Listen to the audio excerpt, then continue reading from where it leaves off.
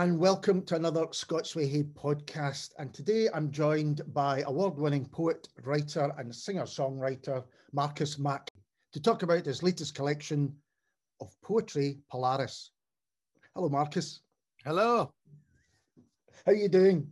I'm fine. I'm really well, thank you. And thank you for inviting me on. Oh, it's a pleasure. It's an absolute pleasure. I've been wanting to get you on for a while. So I guess the first question is, what can you tell us about this collection, Polaris? Well, it's quite the labour of love, really. And it was really a lockdown project. It was a collection of poetry that I really, really wanted to write for quite a while, but without the kind of infrastructure in place to support it, perhaps. But Peter Burnett from Leamington Books, we've known each other for a while because we're both members of the Heretics. And he had a conversation with me where he said, I like your approach to what you do in terms of just my dedication and I suppose my hustle in a way. And he said, and you're somebody that I would really like to work with through Leamington. And I was really flattered by that because the success of the books that have come out so far from that publisher have just been, they've been incredible, particularly Charlie Roy's Broken Pain. I mean, what a fantastic response, and so richly deserved for all the people involved, you know, not just Charlie, but Peter and Ambrose and Josh. They've worked so hard on all of the publications. So I was just thrilled. And so I sent him this pitch document, which he liked, which was quite ambitious. In a few ways, which we'll come to down the line, I'm sure. And he liked it. And so it became my primary focus through lockdown to just get these poems out of the grey matter upstairs and onto the page. And that's what happened. And what are the themes which inform it? I think primarily you would describe it as a post-colonial approach to the retelling of the stories of these islands that we call home. And I go for the Atlantic archipelago, but people might also phrase that as the Irish and British Isles. I don't personally go for the British Isles because I feel that it raises the presence of Ireland and its independence and the Isle of Man. Yeah. And I do also include the Channel Islands in that, although they are technically, from a geological point of view, not part of this group of islands. But obviously they are within that sphere of influence.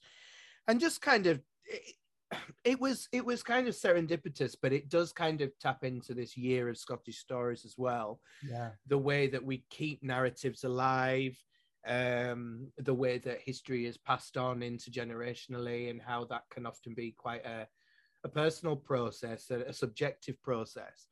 The stories that, you know, within these great historiographies are maintained and are foregrounded whilst other narratives are left behind.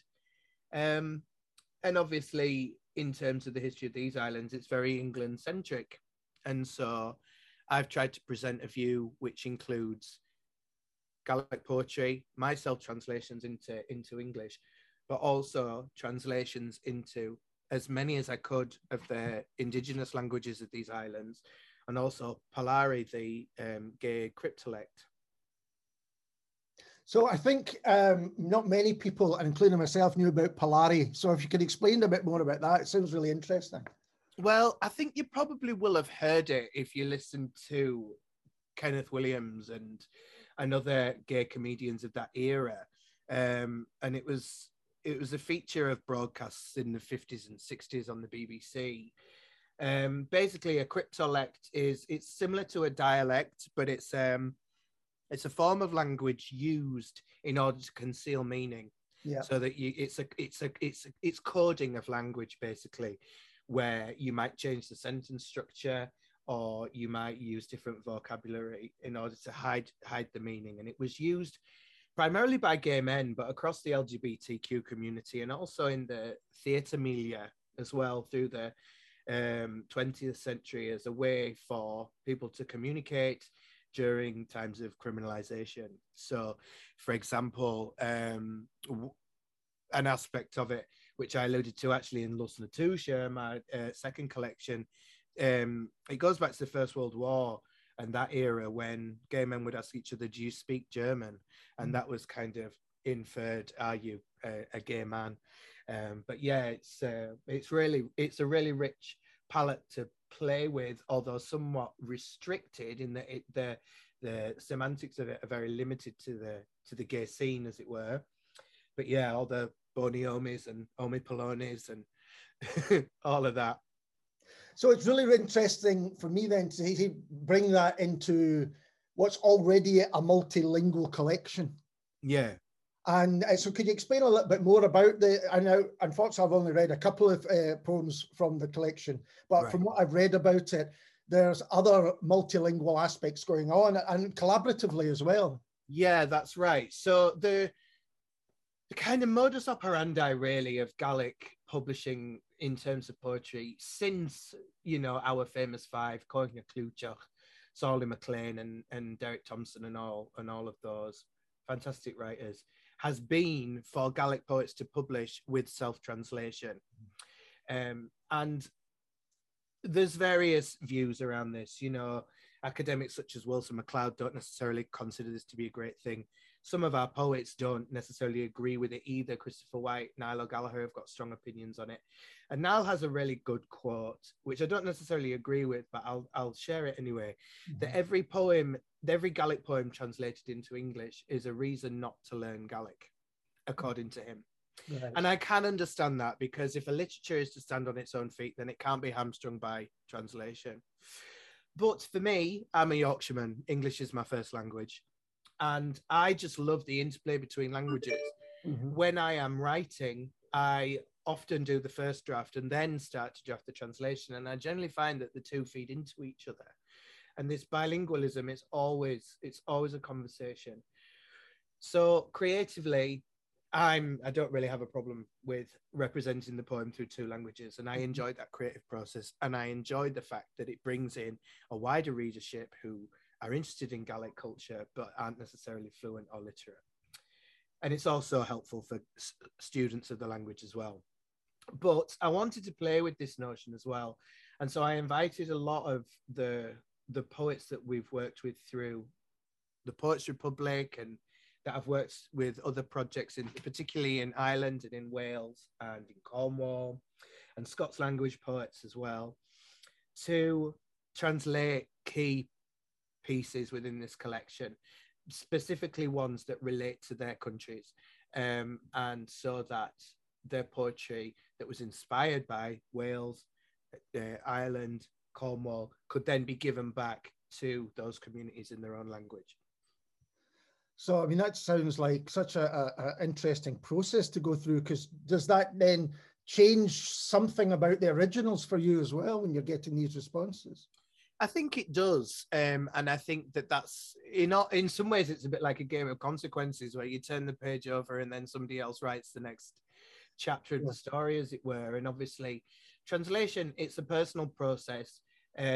You know, you can try and be as detached as you want, but there's always going to be elements of yourself, because it's your interpretation of that text. But that is absolutely fine, because this is based on community. I think community is the backbone of this project, really. And it's about how folklore and current affairs and history is passed down and passed between peoples, and it's about those dialogues. So, and I'm really relaxed about working with collaborators. You know, that's part of the joy, that somebody else brings their take and their kind of their version to the work, you know? Yeah. I mean, it kind of reminds me of the idea of spoken word being spread, because tales and stories don't stop at borders. They don't recognize those. They go elsewhere and then are reconsidered for different audiences and different people. Exactly. Yeah, exactly. And there's been various approaches, like, for example, David Blyman, who contributed a fantastic translation in Scots Yiddish. He moved away from the original quite significantly, and he did so in order for it to really, really stand authentically within that culture. And I think that was my understanding of Ivor ap Glynn the national poet of Wales, his approach to that poem was markedly different as well. In terms of that poem, Conhailteach, Connectivity in English, it talks about how the original Welsh place names are kind of disregarded in favor of the anglicized versions, particularly by tourists. And so I was talking about that concept from a Gaelic perspective, where, you know, the debate continues to rage around Gaelic signs. Yeah. Don't go on Twitter and look on that. God, you'll have a headache. But and so that required a bit of mitigation from me, and it required me to draw those parallels. Whereas for Ivar, him translating it into Welsh, he doesn't need to explain that because Welsh people know that already. So he was able to do something slightly different from what I understand with the Welsh. And were there surprising responses? Did you get pieces back that the translation you would never have come up with yourself? I guess probably that's true, but, you know, was there something that surprised you?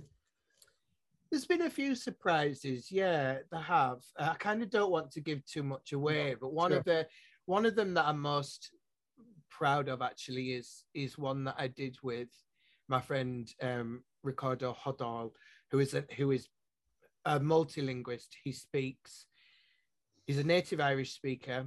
He also speaks Ulster Scots natively because he's from the north of Ireland, and he was brought up in Spain, specifically in Barcelona. So I should really have said Catalonia, and he does speak Spanish and Catalan natively as well.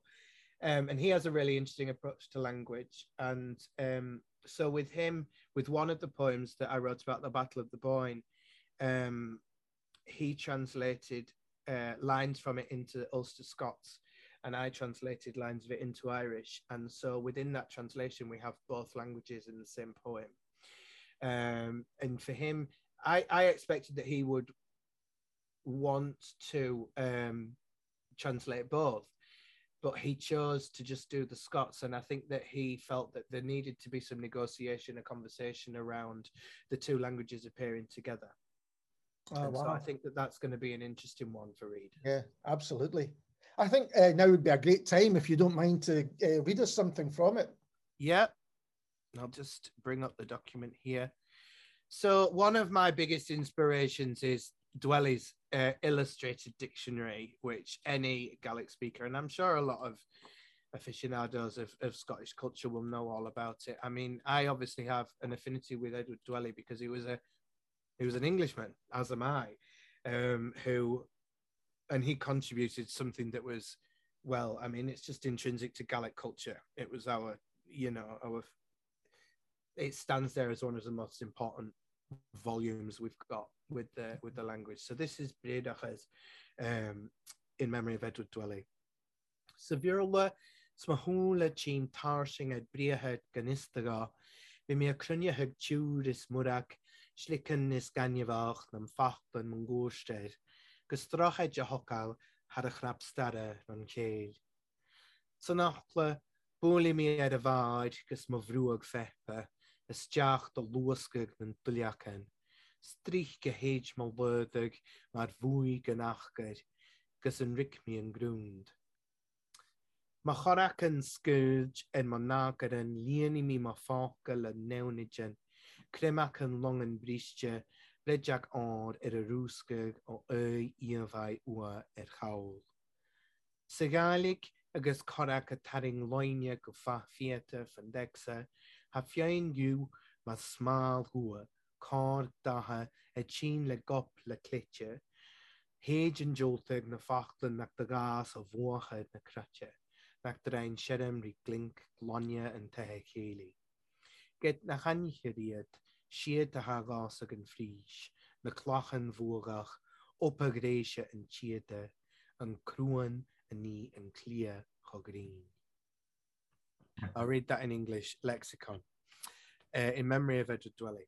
In English, as my eye alights on a term unknown to me, I gather flotsam and jetsam, grains of sand and the shells of words that encircle it, to build a bridge beyond the barrier to meaning. In the dictionary, I dive beyond the surface, propel myself below, within the roll of the pages, Often I am adrift like a boy without an anchor until I reach the seabed. My fingers spread, scrambling, I fill my pocket with pearls, shipwreck's fragments, a fleck of gold peeled from the face of a vanished bronze. In Gaelic, as the finger draws a line invisibly below the text, some appear like stains, black, a surplus of ink from the nib of the quill. They are rejected, the words that did not grow out of the mud of the croft, that did not chime, clinking with the Cayley House glass. Though they are known no longer, to me they are precious. The amethyst amulets, the silken embroidery, the enamel that makes the lattice work so fine. That's lovely. Thank you very much. It's made me think about the practicalities and the process of working on this book with your publisher, Leamington. Yeah. Did you have to have someone who not just spoke Gaelic and English, but then someone else with the other languages as well? How did it work? No, I mean it's been just Peter and I that's been involved really with the typesetting to a certain extent. Charlie Roy has been helping out with promotion as well, and I'm really grateful to her with for that. But yeah, it's mainly been a bit of a pet project, a labour of love for the two of us. Obviously facilitated by my experience, although I might not be fluent in all of these languages, I've got experience with most of them. And obviously Peter is from Aberdeenshire, he speaks Doric, so the Scots is no issue for him. And yeah, we've worked with poets who have experience of being translators. You find that most writers who work within a minoritized language context have got experience of working with translation, and so they have all they've known already how this needed to go, and they've all been fantastic in entering into it wholeheartedly, really. Now, before we started talking, you said you've had a busy time recently after lockdown, being, putting a hold on all this stuff. Yeah. And apart from Polaris, did you say you've got another book as well? Yeah, so there's a bit of a sister volume that's going to come out shortly after with Drunk Muse Press, which is the press connected to the Poets Republic, which I co-edit there with Neil Young and Hugh Macmillan. I'm not really involved with Drunk Muse that heavily, although I'm hoping that I will be down the line offering Gaelic editorial for some Gaelic writers. But they asked me if I would be interested in doing something with them, and I said yes. So my other lockdown project was translating poems by many of the poets that I have come to know and build a relationship with through the magazine, through Northwards Now, through the Federation, through the Scottish Poetry Library, through all these different connections, and to bring them together. So it's I would say it's a Scottish heavy cohort with some other writers from the north of England, Wales, Ireland, Cornwall as well, and further afield. So it includes a poem by Noelia Diaz Vicedo, who's from Valencia, and Johan Sandberg McGuinn, who works in Sami as well as Gaelic.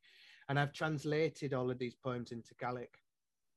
And so it started out, the plan was really that it would just be a little translation project in order to bring these poets into the Gaelic canon for the first time, kind of building on the model of Derek Thompson's Barshach na Reinjarpe that came out, I think in the 70s perhaps, where various Gaelic poets translated poetry from throughout Europe into Gaelic.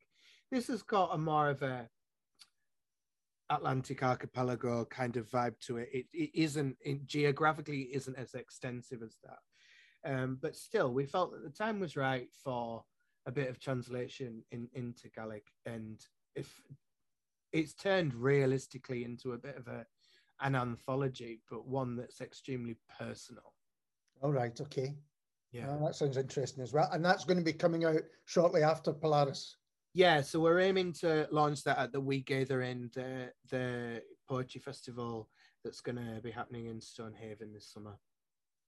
And you've also written drama as well. Is there anything in that field coming up soon, now that theatres are open again? No, I would love to say that there is, but unfortunately, the truth of the matter is that Gaelic theatre is really under-supported in this country. And so the avenues for Gaelic playwrights to get the work on stage are really, really slim. And this is no criticism at all intended of Theatre Gaillard, our Gaelic theatre company, who are absolutely fantastic. But yeah, I've been exploring options with the National Theatre and with the Traverse and that, just going through their application processes, but nothing's really stuck so far. So I would absolutely love for Turig to get staged sometime, but it's on the shelf for now. And the other thing which I hadn't realised, and I've been catching up with over the last week, is your life as a singer-songwriter as well. Yeah. Yeah, I know you're laughing, but why are you laughing? I've been listening to it all week, and it's good stuff.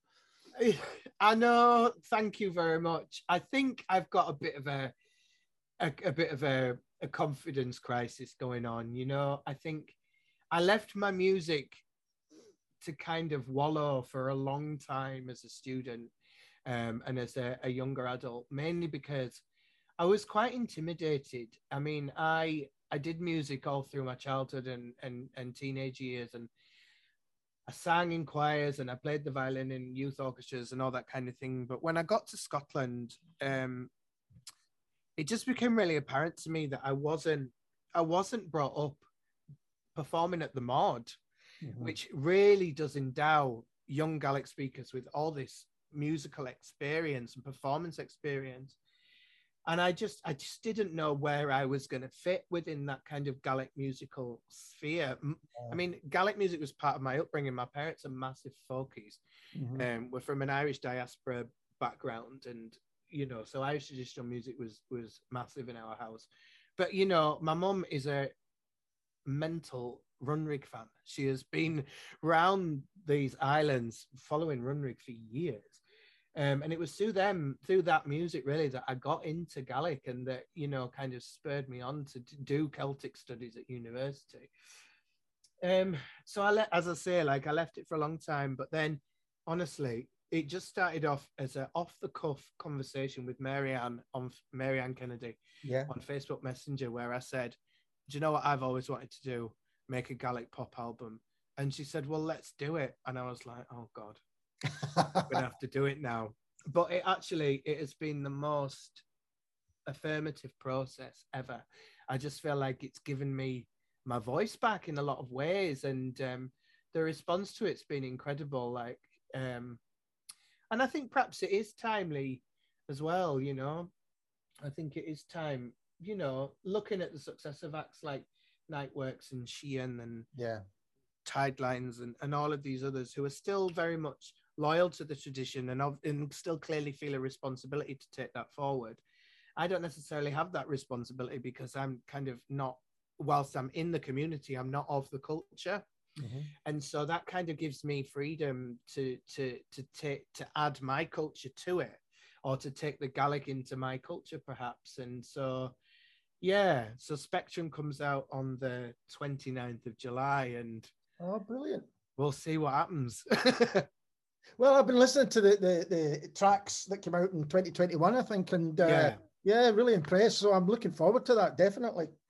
Well, there's previews of all the album tracks. We've actually done an album mix of Fichit's a Hawk, which was the first single. We've done an album mix of that and kind of brought it in line with the rest of the sounds that are on the album. And I've got my Patreon account, which is Marcus Mac.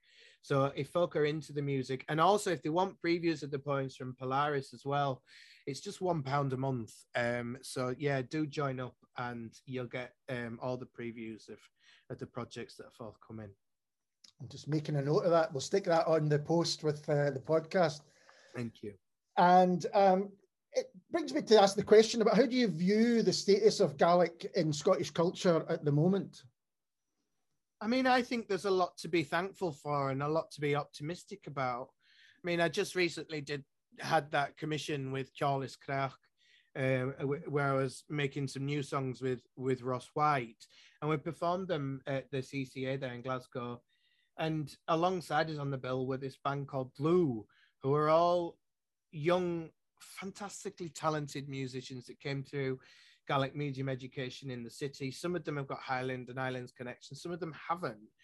And I mean, if ever there was a reason to be hopeful, it's that. All of these amazing young people, you know, being trained up by Fashion and Gale and supported through the mod, in local mods as well. You know, the future is bright for these young people, and there are more opportunities now than there were, say, in 2003 when I started learning Gaelic at university. Like, it's come on leaps and bounds. I was recently asked, well, I say recently, it's pre-lockdown, so it's not that recently, but I was asked to take part in a documentary about threatened languages, languages considered by UNESCO to be threatened. And it was me and Christine DeLuca and some other people, and Bill from Cornwall. And I was talking to Ailey Cormac, actually, from Sheehan about it, because we filmed it in Lochran. And, you know, sometimes I think if you're part of the culture and you're embedded in the community and you're doing your work and busy, you kind of forget that it's a threatened language in a lot of ways. And so to actually have to go back and dig into that subject matter was quite a process for me, because I speak Gaelic as much as I can, and it's the primary language of a significant number of my personal relationships. And so, yeah, even though it is so heavily minoritized, until somebody starts moaning on about in the press or on Twitter, I kind of forget that, you know, that the situation is as parlous as it is, really. Yeah, it's interesting. I sometimes feel that on a level, because you're talking to people involved in Scottish culture or music or whatever it is, and then you meet someone who never really considers that there's Scottish writers or that there's Scottish musicians, you know, happening today, apart from the big names, then you do think, well, of course you should know that. It's like the assumption that if you're talking to people who all understand what you're talking about, then there is no kind of problem. Yeah, I mean, I think within the music scene, for example, I think Gaelic's really strong. I think it's always been well supported, you know, by the likes of Hands Up for Trad and Simon Tumir and Celtic Connections and all of that. I think the issue actually for me is within the literary sector. I think the amount of events that go on in Scotland to do with Scottish literature, and it's Scottish literature's, you know, the brand that's being sold. And it's absolutely normal for these people to program events with writers of English only on the bill. You might get a bit of Scots if they want a bit of hoots morning to really hammer home the Scottish identity, but they don't think twice about never including a Gaelic writer on the bill. Well, you know, it's interesting because when we did our Scottish books roundup of last year, you quite rightly said, well, how can you have a Scottish roundup of books? You haven't got a single Gaelic book on it. And I thought, oh, now how we were doing it was just the books that myself and Vicky Riley had read. But you're absolutely right. I think it's absolutely fair.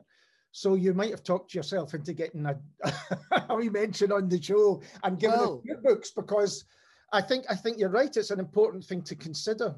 Yeah, and I mean, I think that you've actually touched on the other side of the coin, which is that a lot of times people within the arts, and they would love to be inclusive of Gaelic, but they just don't know how. They don't know where to start.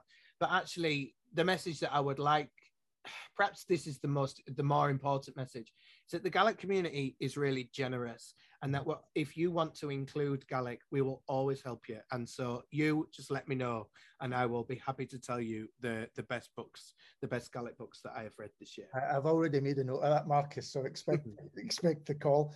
I think, do you mind doing another reading before we say cheerio? Yeah, no worries at all. That'd be great. Let's just have a look what we've got in this book. This is one that's quite interesting.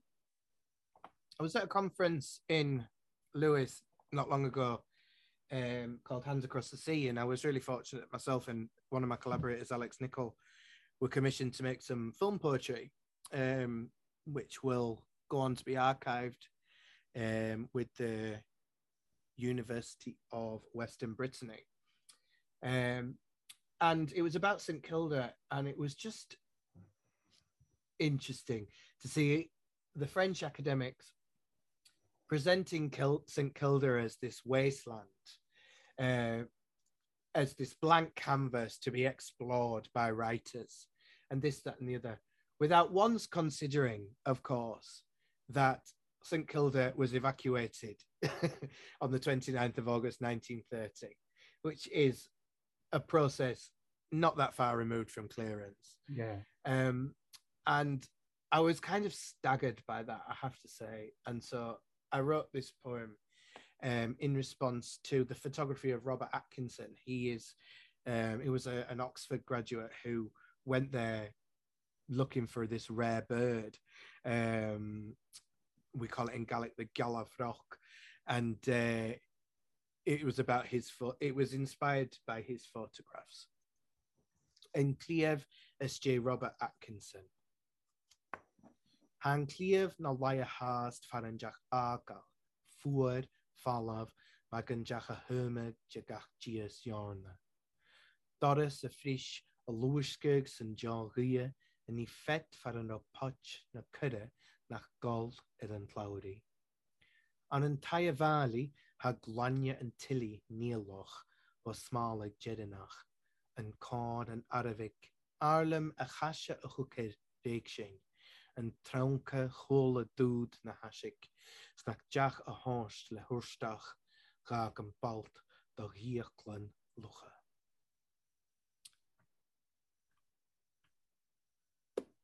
The creel lies still where it was left, as if freshly emptied of every blade of barley. The press door swings in the draught that whistles where once a pan was kept, or a kettle never to boil again on the pothook. In the factor's house, the Tilly's glass is nebulous from its final snuff, the rest in disarray. I wonder at the haste of the abandon, the trunk hearing the ferry blast surrendered by a St Kildan like the wallpaper to murine teeth. Thank you very much for that. That was fantastic. Marcus, it's been such a pleasure to talk to you. Thanks so much for taking the time to do so. No, thank you for having me. And I'll look forward to the best Scottish books this year. Absolutely. Yes, I'm looking forward to that as well. And we will be back soon with someone completely different. Cheers.